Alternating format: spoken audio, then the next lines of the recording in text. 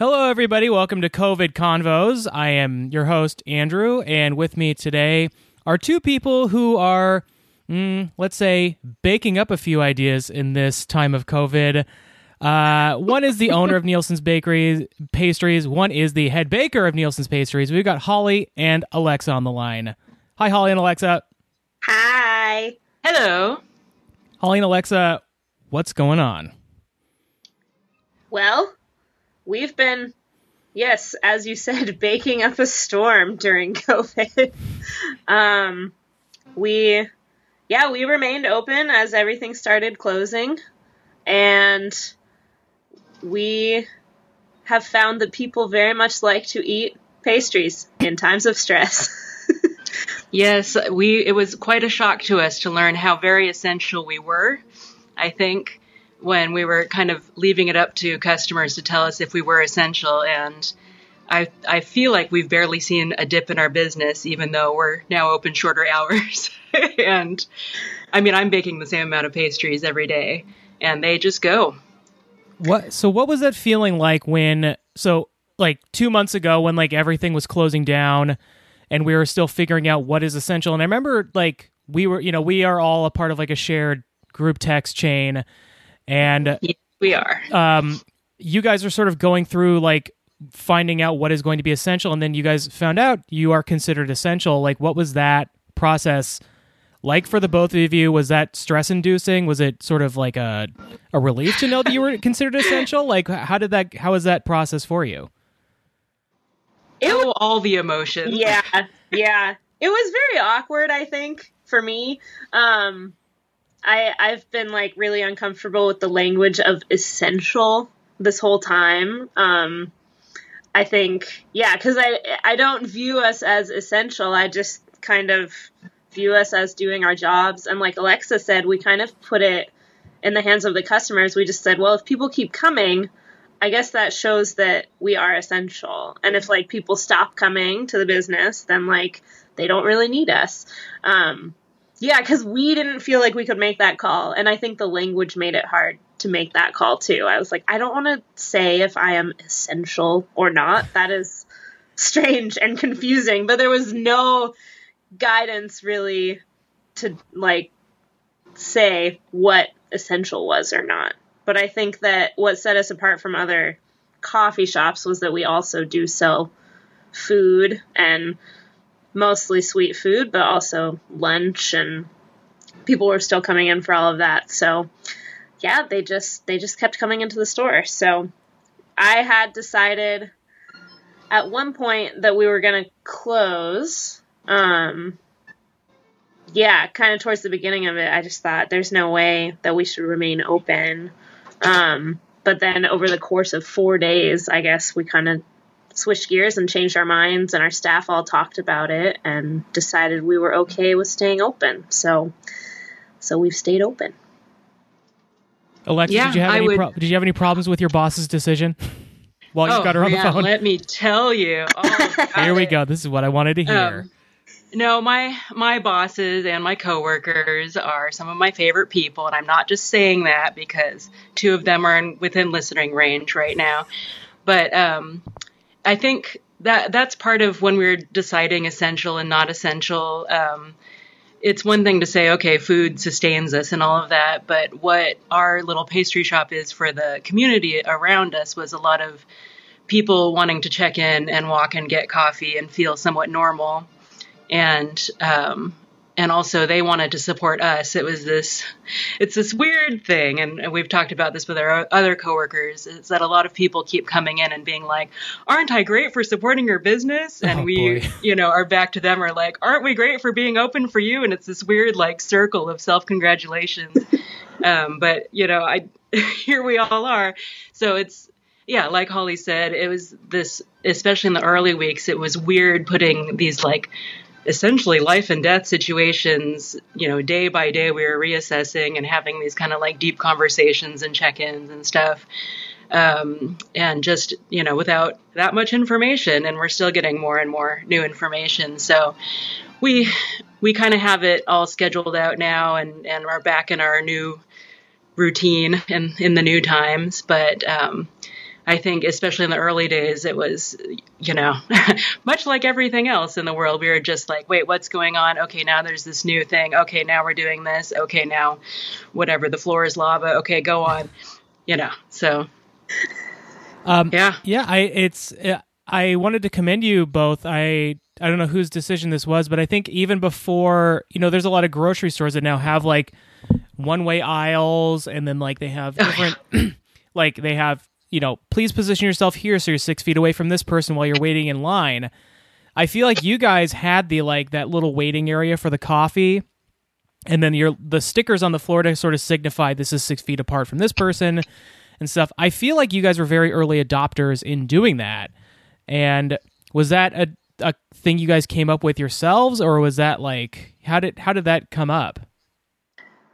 I think that came up because we felt stressed by the customers, almost for our own safety. Mm-hmm. And so we were trying really hard to regulate that. And I mean, I guess I saw it at a couple other, because we were going to restaurants and getting lunch for our staff. We were supporting all the Lower Queen Anne businesses, and we were seeing it around there. So we said, we should do this for us too. It's a lot easier for us to make those decisions on the fly. I know the grocery stores need to get their official signage from their corporate offices or whatever. So for us, we just cut out some little paper hearts out of construction paper and taped them on the floor and wrote 6 feet on them. I did make a very distinct choice to make it the shape of a heart, because I felt like lines were too regimented and mean feeling, and we want to be a nice supportive place. So people just stand on a little heart, remember that they're loved, and that they're doing it because they love other people too. So we do try to make it as fun and friendly feeling as we can, even though it's a very regimented structure and set of rules when you walk into the store. Yeah, and I think and this is no offense to people, I think overall people need things like visual aids to kind of, and this makes people sound dumb, and I don't mean that everybody's dumb, but I think it is much easier for people to follow. If you just had a sign up that said, please stay 6 feet away, and it just, the visual aids of this is what 6 feet apart is, I think really, it not only helps people, but just sort of gets people in that mindset of oh yeah, I'm supposed to be this far away from somebody, even if, let's say COVID is solved tomorrow or something, whatever, knock on wood. But whatever, it's just I think our perception of how things are going to be is going to change, but the idea that we're all supposed to be this distance of, I go to the park, right? And I see signs that say, please stay 6 feet away. And they're just maybe 2 feet away from each other or something. It's just it's just without that visual aid of this is what 6 feet looks like. It's hard for people to do it. And even with the most well-meaning people, I think would still let it lapse a little bit. So, and also the hearts are nice. So I think just having a nice little visual aid it's a little tip of the hat to these nice people. Aww. And people are doing good. I think at the beginning it was just so strange and uncomfortable and people weren't used to it, but I mean it's been 2 months now and people get it now. So kudos to our customers. They're doing great. Yeah, I was in there the other day and you have a sign out that says I think it's no more than 4 people in at once. Yep. And I definitely I'll go places and people just sort of read a sign and they go, oh, whatever. But with your customers, there was a distinct, somebody almost walked in. They saw that there was already, it was a couple, and they saw there was already 3 people in the store. They did the math, realized that's 5. And so they just were hanging out and waiting until the other 2 people left. And then they came in. And it was just very I don't know if that's been the case all the time with your bakery, but for the most part, when I've been there, it seems like people are following the rules very well and being very respectful. Yeah, they are. They're doing great. I think, at the beginning, it felt very like a teacher in a classroom being don't mess it up for all the other kids. Because we essentially were if people don't follow the rules, we're not going to be allowed to be open. Right. So. And I will say that it started out with 6 people being okay in our business because it's really big in there, especially now that we've moved all of the tables and chairs and the kids' play area and stuff, packed that all away. But it's like you're saying, it's more visually like easier to see if there's 4 people in there, as opposed to being like, oh, is there half a dozen in there? I don't know, whatever. So we did change it as time went on. And one of the many adjustments we made as time went on. Yeah. So other than like what life in the bakery has been like for both of you individually, how has life changed in the time of COVID? Go, Holly. I think my life doesn't feel all that different. And I think that has been strange, because I think that what a lot of people are feeling in the time of COVID is this extreme like loneliness and isolation. But my husband, Chris, and I, we own the business together. And we live in a house with 3 other people. There's a small house in our backyard that also has 3 people in it. So we kind of have this COVID pod, essentially. And Cult. So, yes, cult, pod, commune, whatever you want to call it. And so I feel the opposite of how a lot of people are feeling, and I'm feeling saturated with people, and I am actually an introvert, which surprises some people because I live with so many people. But I think that has been like hard for me because I felt very different from kind of the communal feeling in the time of COVID. So I always resonate a lot with when I hear interviews on podcasts of people who say just like, I wish that I was feeling this quarantine like everyone else, but I'm still going to work. And I'm like, oh, that's me. Yeah. I understand how you feel. I'm, at times very jealous of the people who are quarantined, but I know they're also jealous of me. So, right. It's a give and take. Alexa, how about you? Yeah, I mean, I as well am an introvert. I mean, gosh, Holly, if you think you're one, then there's no hope for me. So what my life looked like before COVID, like a great Saturday night, was me watching a TV show, knitting, and guess what I'm doing a lot of right now? Those things. I would say the fun fact about me is that I do not have the internet, and this is something that a lot of people worry about. But I do have a phone. I do have coworkers who are loaning me their Murder, She Wrote DVDs. And I mean, I'm taking walks and all of that kind of stuff. I think for, I mean, this is me guessing, but just for introverts, it's a little easier in general. And, kind of feeling guilty for not feeling bad about. Oh, we're losing Andrew. I'm here. It's just for my internet is going a little haywire, but I can hear you. You just may not be able to see me. Oh, well, that's the most important part. Just that, so there's been a lot of plans canceled and / not made, and I'm so far into this pretty okay with that. Pretty okay with and like Holly said, we do have the energy of going to work many days a week, so we do have that outlet, I suppose. Yeah. But yeah. I know you've been watching a lot of Murder, She Wrote and knitting a lot. Is there anything else that you're doing that's kind of helping you pass the time, I guess? Because I know, you live at the top of Queen Anne, essentially.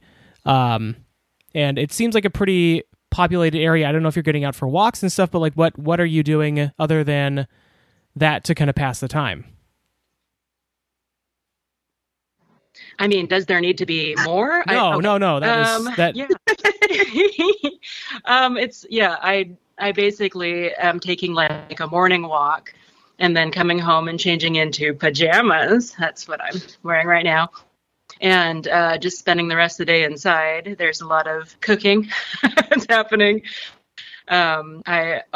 We should mention our text thread is because we have a weekly movie night with these wonderful people that are in this call right now and a few other friends where we, because Alexa doesn't have the internet, watch a DVD that either I have or Andrew brings to me at work. And we all just text each other dumb comments throughout the movie. And it is such a great time. I don't even know why it's so good, but it's such a great time.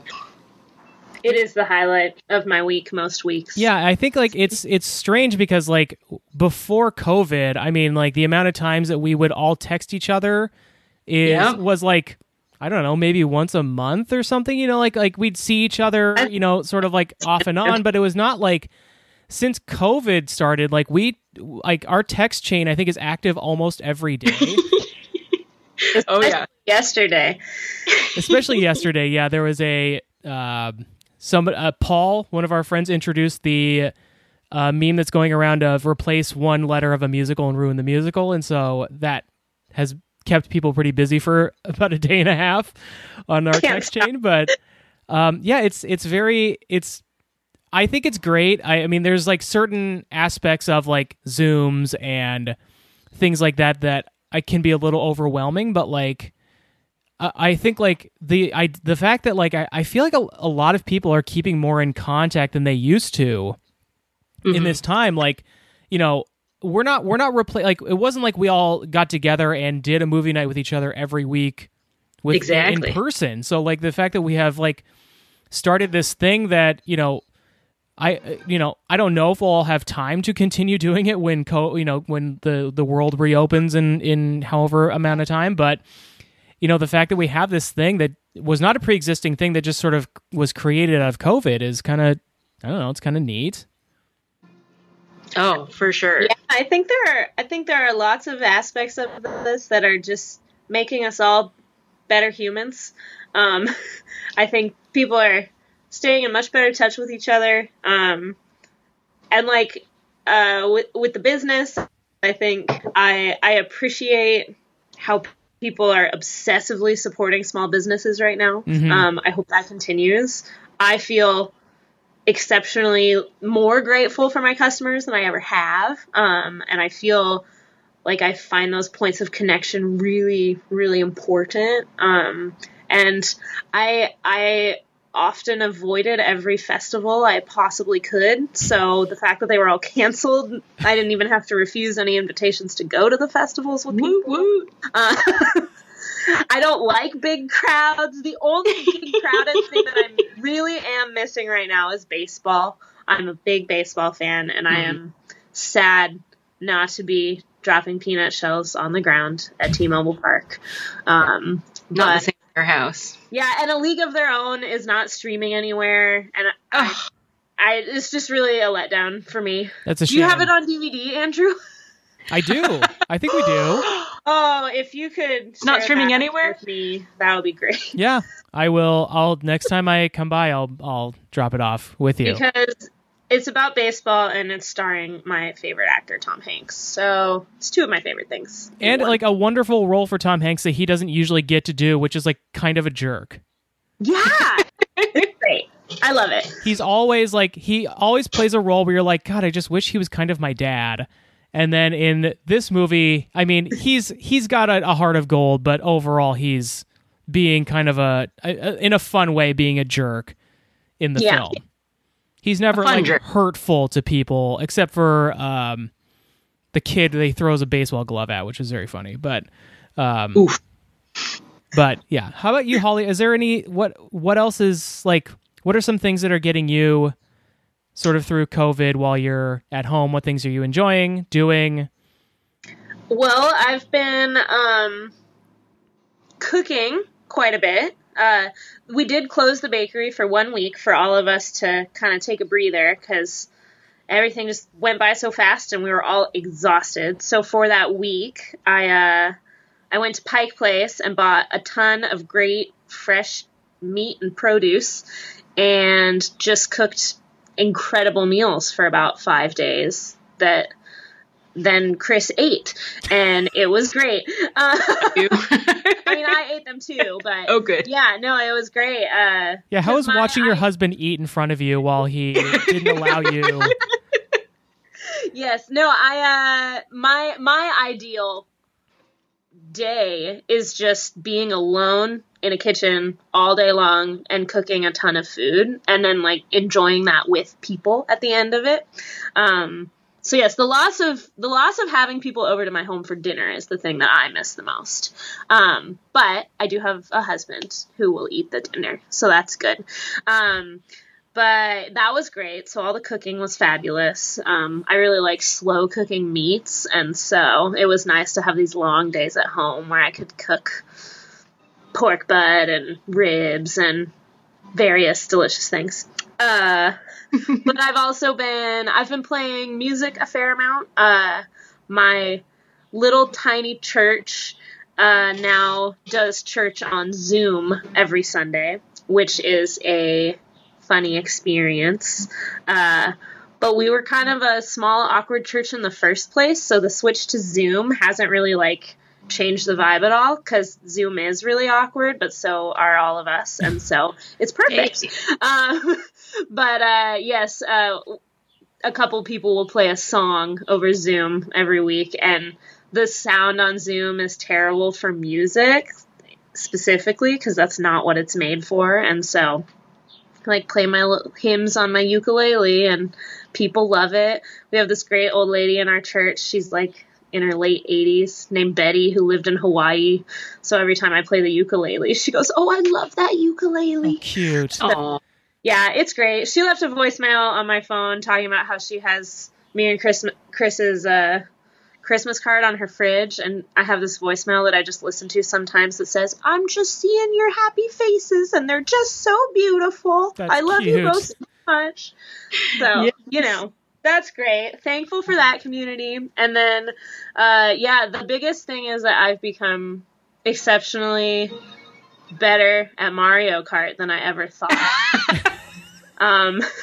Which is because, can I bring Chris into this part of the call now? You may allow him on the call. What we call Mario Kart Church. Sure. Oh, I'm gonna get him. Andrew, I'll say while she's gone. Oh, good. Boy, one thing I'm missing is being able to pet dogs on the street during my walks. I know Nobody lets you do it anymore. I mean, the new thing that the CDC says is that like it doesn't seem to last on surfaces as long as they originally thought. So right. There may not be as much of a danger in petting dogs, but certainly for me, when I walk Scotty, he wants to say hi to dogs so bad. Right. And it breaks his heart. Like just this morning, we were on a walk and like we walked by a golden that was like sort of a little perked up to see him, and he wanted to say hi so bad. And I was just like, I just don't know yet. So I had to like kind of tug him away, and he just was making these little crying noises. And yeah, that's for me. I know like there's been worse things in the world that have come from COVID, but like for me, it's very hard to watch him. Are there? Yeah. Breaking my dog's heart is the worst one. You're right. But yeah, seeing him be so sad about not saying hi to other dogs or like human friends that he knows in the neighborhood has been like really, that's the hard part. Oh. And hi, Chris, by the way. Hi, Chris. Yeah. So we're here to talk about Mario Kart Church, is what Holly says. Yeah. So, before all of the pandemic stuff started, my friend Jeff moved back, and there was a small group of us, maybe like 4 or 5 people, who started like meeting up and doing mega cups, where we would race like 32 races in a row on Mario Kart, and and we all were getting super good at it, and slowly we kept on like telling people about this, and more of our friends were like, "This sounds super fun," and more and more people were coming over to our house. Well, the week that everything was shut down, we were slated to have our first completely human, like a full lobby of racers in our house. So we're gonna have 12 people over. Oh my god! It wasn't Super Bowl Sunday. It was a Sunday after. It was a little later. Yeah, it was after. But we were gonna have 12 people over and have 12 screens. It was gonna be awesome. And that was like the first thing we canceled under the rules of the quarantine and everything. Because I think it was like 2 days after Governor Inslee said no groups of 10 or more can gather. Specifically 12 Mario Kart players in one room. Yeah. I'm talking to you, Chris. And we remember that. We remember that press conference very well. Yep. Yeah. And so then we said, well, hey, like let's just do this anyway. We're like, Nintendo has an online thing. Let's just do it like that. And my brother had the idea that, everybody is kind of stuck in their house and they have nothing to do anyway. So let's just make this a weekly event and call it church because, it's consistent. You'll have a place to be. You'll have a plan for every Sunday. And we will play Mario Kart. And it's gotten to the point, since nobody has anything to do really, that we have too many people, and so we have to kind of text everyone and see who's available because we have a replacement for any empty slot. But for the most part, it's nobody really cancels. Everybody is super, super into it and is ridiculously good now. Because I would say every single person who plays now can beat the hardest computer settings available, and that's for the last place people. Me. Yeah, yeah.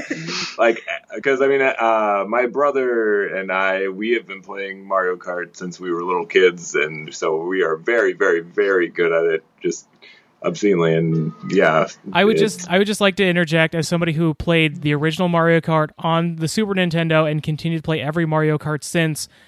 It has no bearing on me being good at Mario Kart. I'm still very bad at the game. Having been playing it since I was I would guess, when did the first one come out? 92? I think 91, 92 or something like that. Yeah, so the key is you have to be obsessive for every game that comes out. I'm just letting you know, has no bearing, still very bad. I've played every single one since the first one, and it does not matter. The skills do not translate for me. It's every new one that comes out, it may as well be, I may as well be going from basketball to baseball in terms of the skills crossing over. So I just want to say, not everybody who has played since they were kids is really good. Well, yeah, because I didn't play video games at all as a kid. That was not allowed in our house. And so I didn't play Mario Kart until probably 2 or 3 years ago, maybe. I still have fun, but then I was not having fun when I was getting 12th place every time with all these people who were really, really good. So then I knew it had gone to a new level when I went onto Google and just typed in good kart to use for beginner Mario Kart player. And then I'm learning all these statistics about which character I should have and which kart and which wheels. And I just said, okay, I've crossed over to a new side, and this is who I am now, I guess.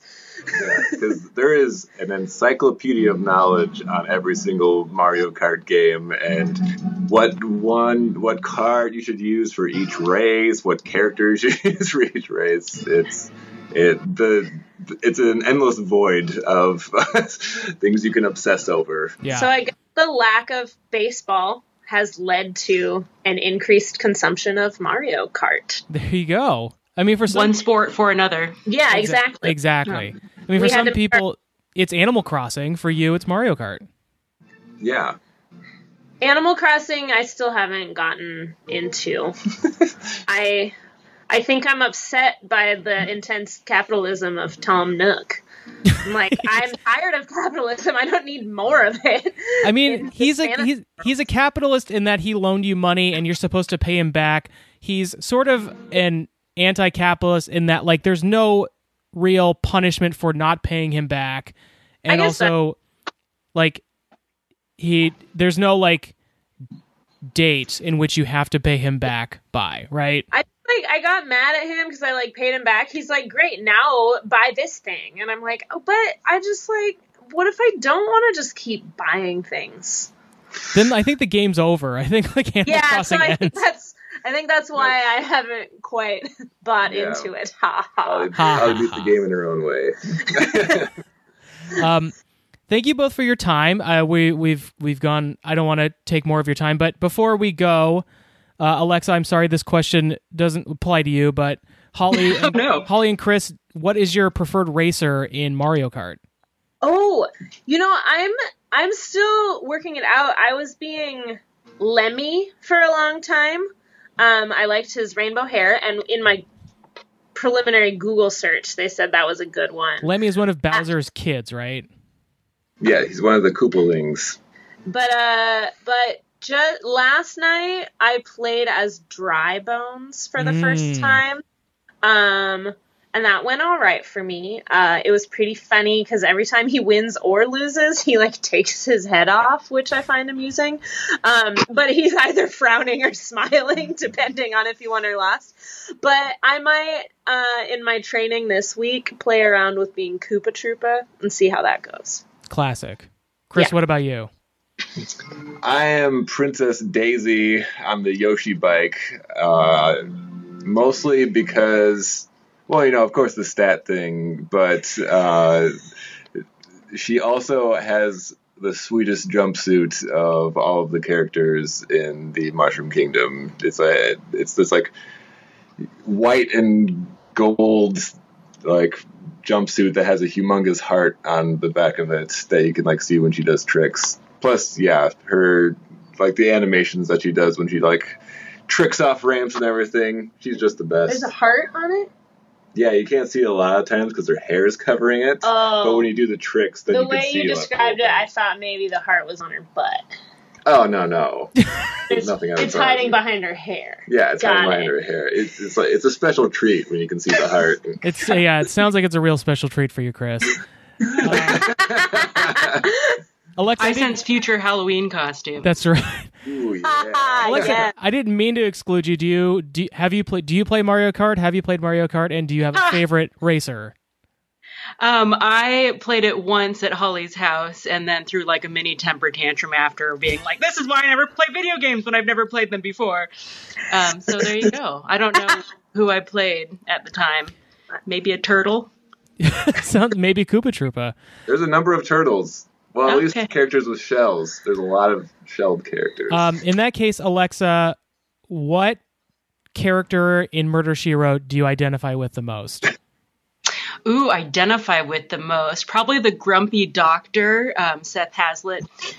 He's always just kind of like, wanting to cook and eat. And, well, he plays chess, but I'll just equate that to knitting or something like that.